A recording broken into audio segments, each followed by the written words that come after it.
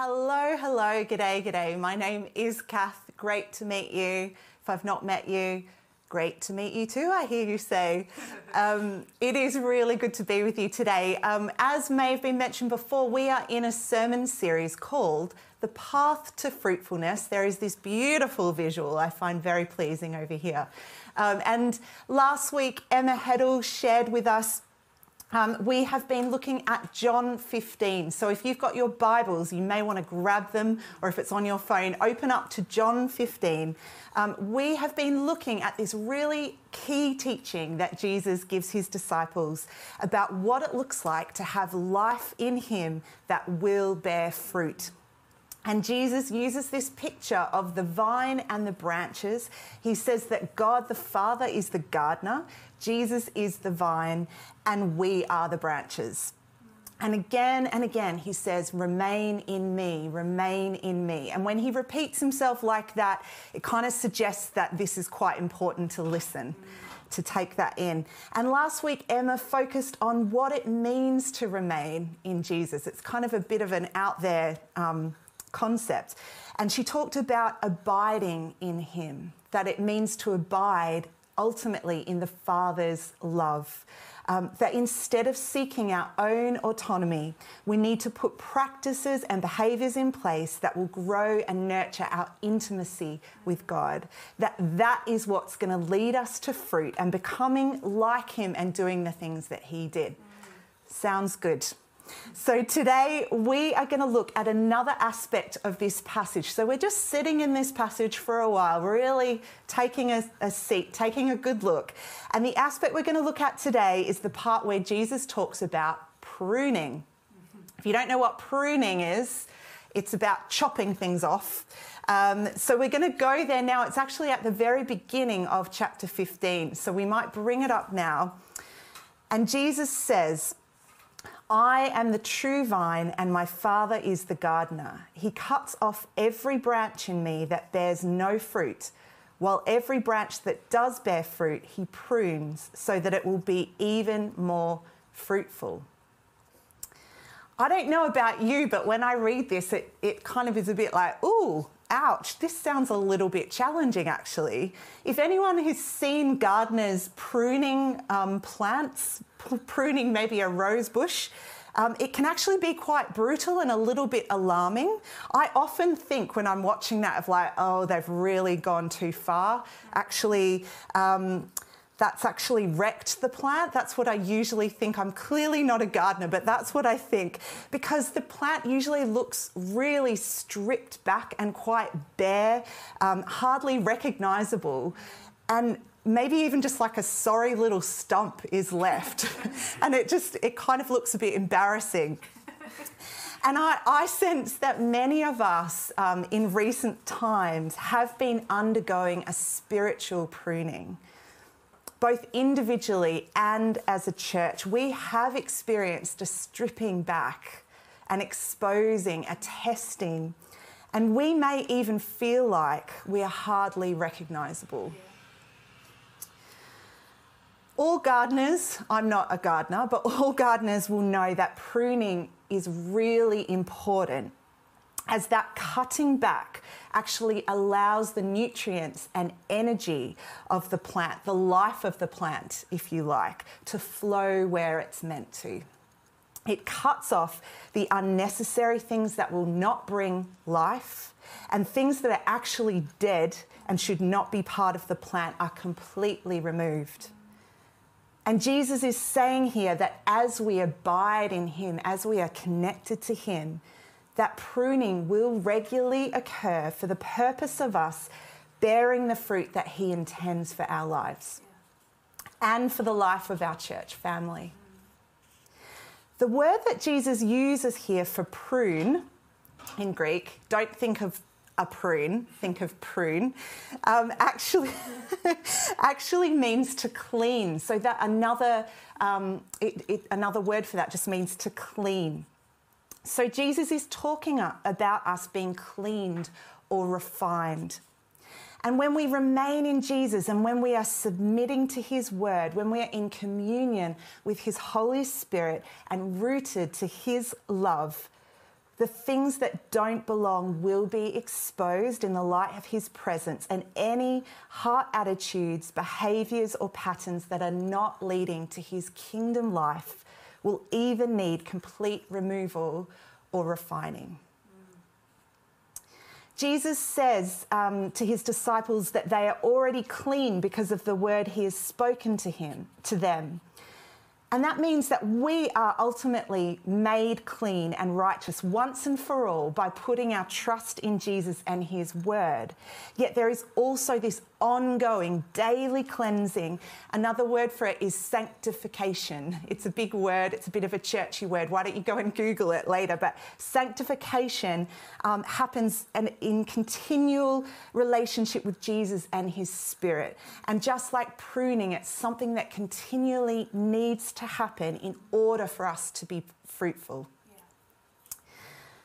So how do we embrace this pruning process? Well, I think it's really important to understand a few things about it. And the first thing is this: God prunes us because he loves us. I'm just going to say that again. God prunes you because he loves you. A good gardener prunes a vine because he knows what is best for that plant.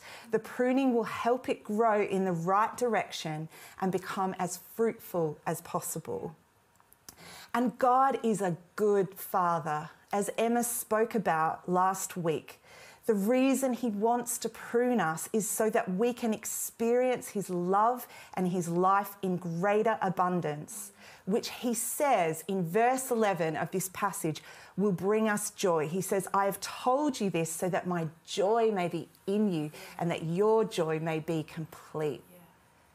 His motivation is love. His motivation is for our good.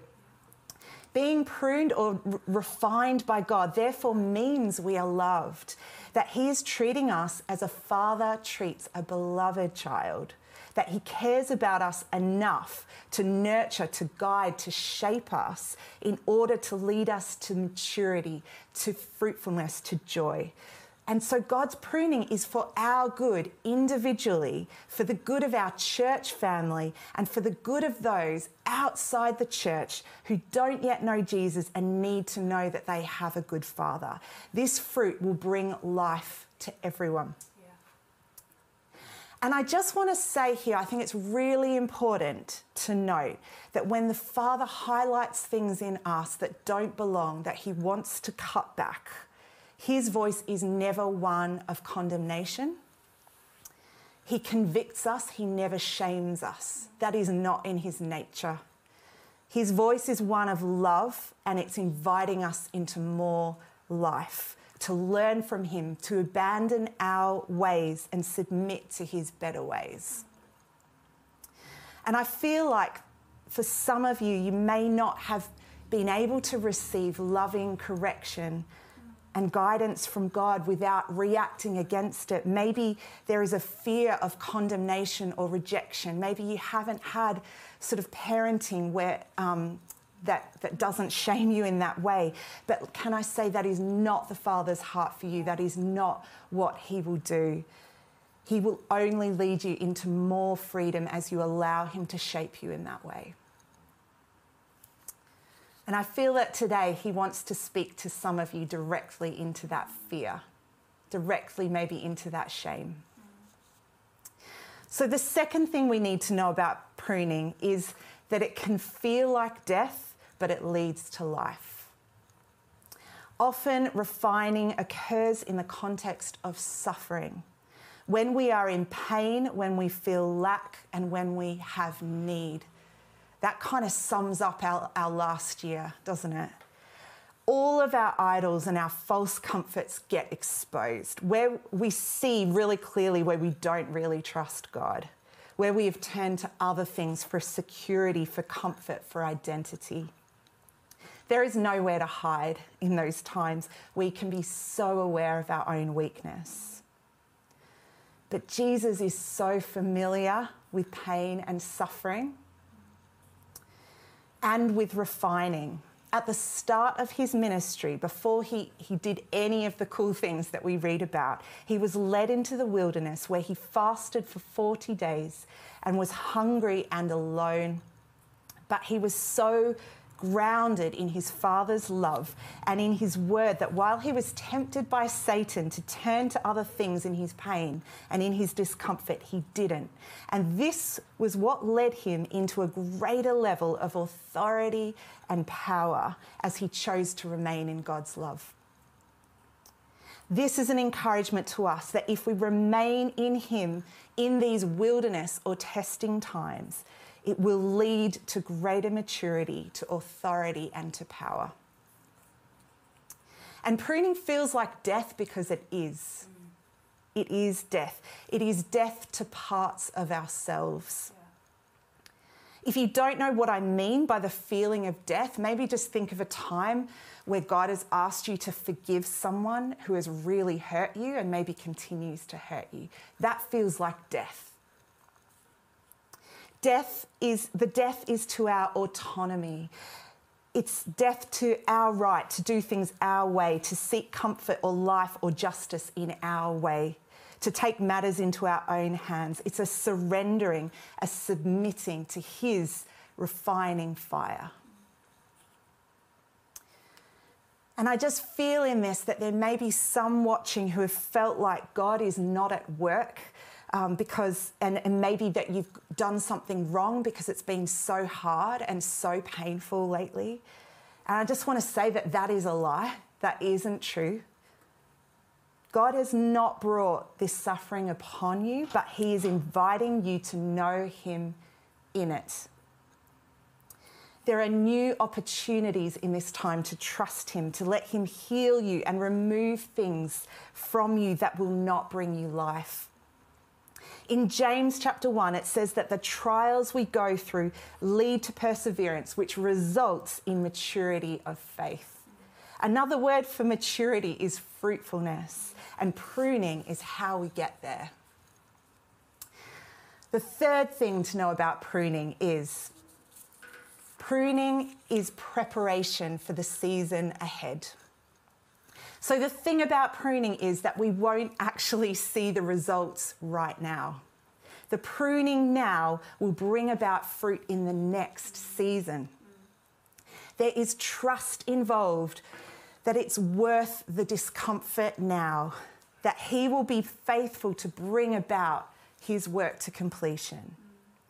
And I don't know about you, but if I look back on my life, it's often the hardest seasons, the times where I chose to remain in Jesus in the midst of pain and uncertainty, that it's actually years later sometimes that I see and experience the fruit from that time, the maturity in my faith that has come from persevering in that time.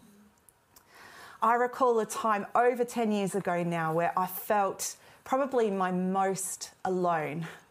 I'd just been through a breakup. The church that I'd been part of planting fell apart in quite a messy way. Most of my friends had turned away from faith. And I remember just sitting in my room on my own and saying, Jesus, even if it's just you and me from now on, that will have to be enough. And it was at that time that I began to experience an intimacy with him, where I knew he was cutting things off in me that I hadn't realised that I'd put before him. He dealt with my pain. He dealt with unforgiveness that I was holding on to. And it was really hard. And I had to choose again and again to trust him in that loneliness, in the confusion and in the pain. But looking back, I now can testify to his faithfulness, that time has made my faith stronger as a result. I believe we are in a pruning time at KXC. I believe we have been for a while. And there is opportunity now for a refining that has the potential to bring abundant life in the next season, if we will go with it, if we will be shaped by him, if we will allow the Spirit of God to cut those things off us, the things that don't belong. And if we do, I believe it's going to lead to great joy in the next season. The question is, if we want to be the community or the family that God calls us to be, full of the life that he has for us, what things do we need to allow him to cut off in us? Because the church is you and it's me. It's not just the leaders that you see up the front here. It's not just the people on the staff team. And the unfruitful things that we allow to remain part of each of us affects what kind of community we can be as a whole and the fruit that we will be able to see. As I prayed about this, I identified some areas in me that I sense God putting his finger on that he wants to prune. And this is in order for me to receive, or for us to receive, life in this next season. And I think some of these could be true more broadly. So some of these things are apathy in relation to prayer and in relation to evangelism and what God can do. A victim mentality, a narrative that I don't have any power, which leads to self-pity and blame of others. Fear of those unlike me, causing me to distance myself from becoming truly connected and friends with people different to me. Criticism and judgment, addiction to comfort, an aversion to taking risk and stepping out in faith. Striving and activism, that means doing things in my own strength rather than depending on God and looking for measures of success that are not his measures. Comparison, leading to resentment of others, to insecurity, to disunity. Individualism, the pursuit of my individual right to happiness, satisfaction, and getting what I want in life. Consumerism, and I particularly felt like this was coming into the church, that church becoming more about what I get out of it, the focus being about meeting my needs rather than me serving and giving myself to a family. And unforgiveness, leading to bitterness, to resentment, and to disunity. And I'm owning that as things that are alive and present in my heart at different times. And I just feel like, KXC, it's time to open up ourselves to the Spirit, for him to point out what it is in our hearts. You may relate to some of the things I've just mentioned, or it may be that God is showing you something different. It may be that your heart started beating fast, or there's just something in the back of your mind. It could be an addiction or a behaviour that you just know is not leading to life. But whatever Jesus is highlighting, know that his invitation to repentance, and that means to turn away from our ways, those behaviours, and turn towards him, it's because he loves you. It's because he loves us. He doesn't want to leave us where we are. He has so much more for us. He has so much more life for us. And the fruit in the next season will be sweet if we cooperate with him, if we partner, we say, yes, God, I surrender. Yes, God, would you come with your fire? The fruit I believe God wants to bring to KXC in the next season, and we're at a significant time, we're about to start meeting in person and things are changing, but more than that, I just think it's a completely new season. Things are not going to look the same. But I believe that God wants us to become this compelling community that is full of diversity of every kind, that everyone will be cared for, where there is unity of spirit, where we are quick to forgive, where we're committed to each other, where we put the needs of others first.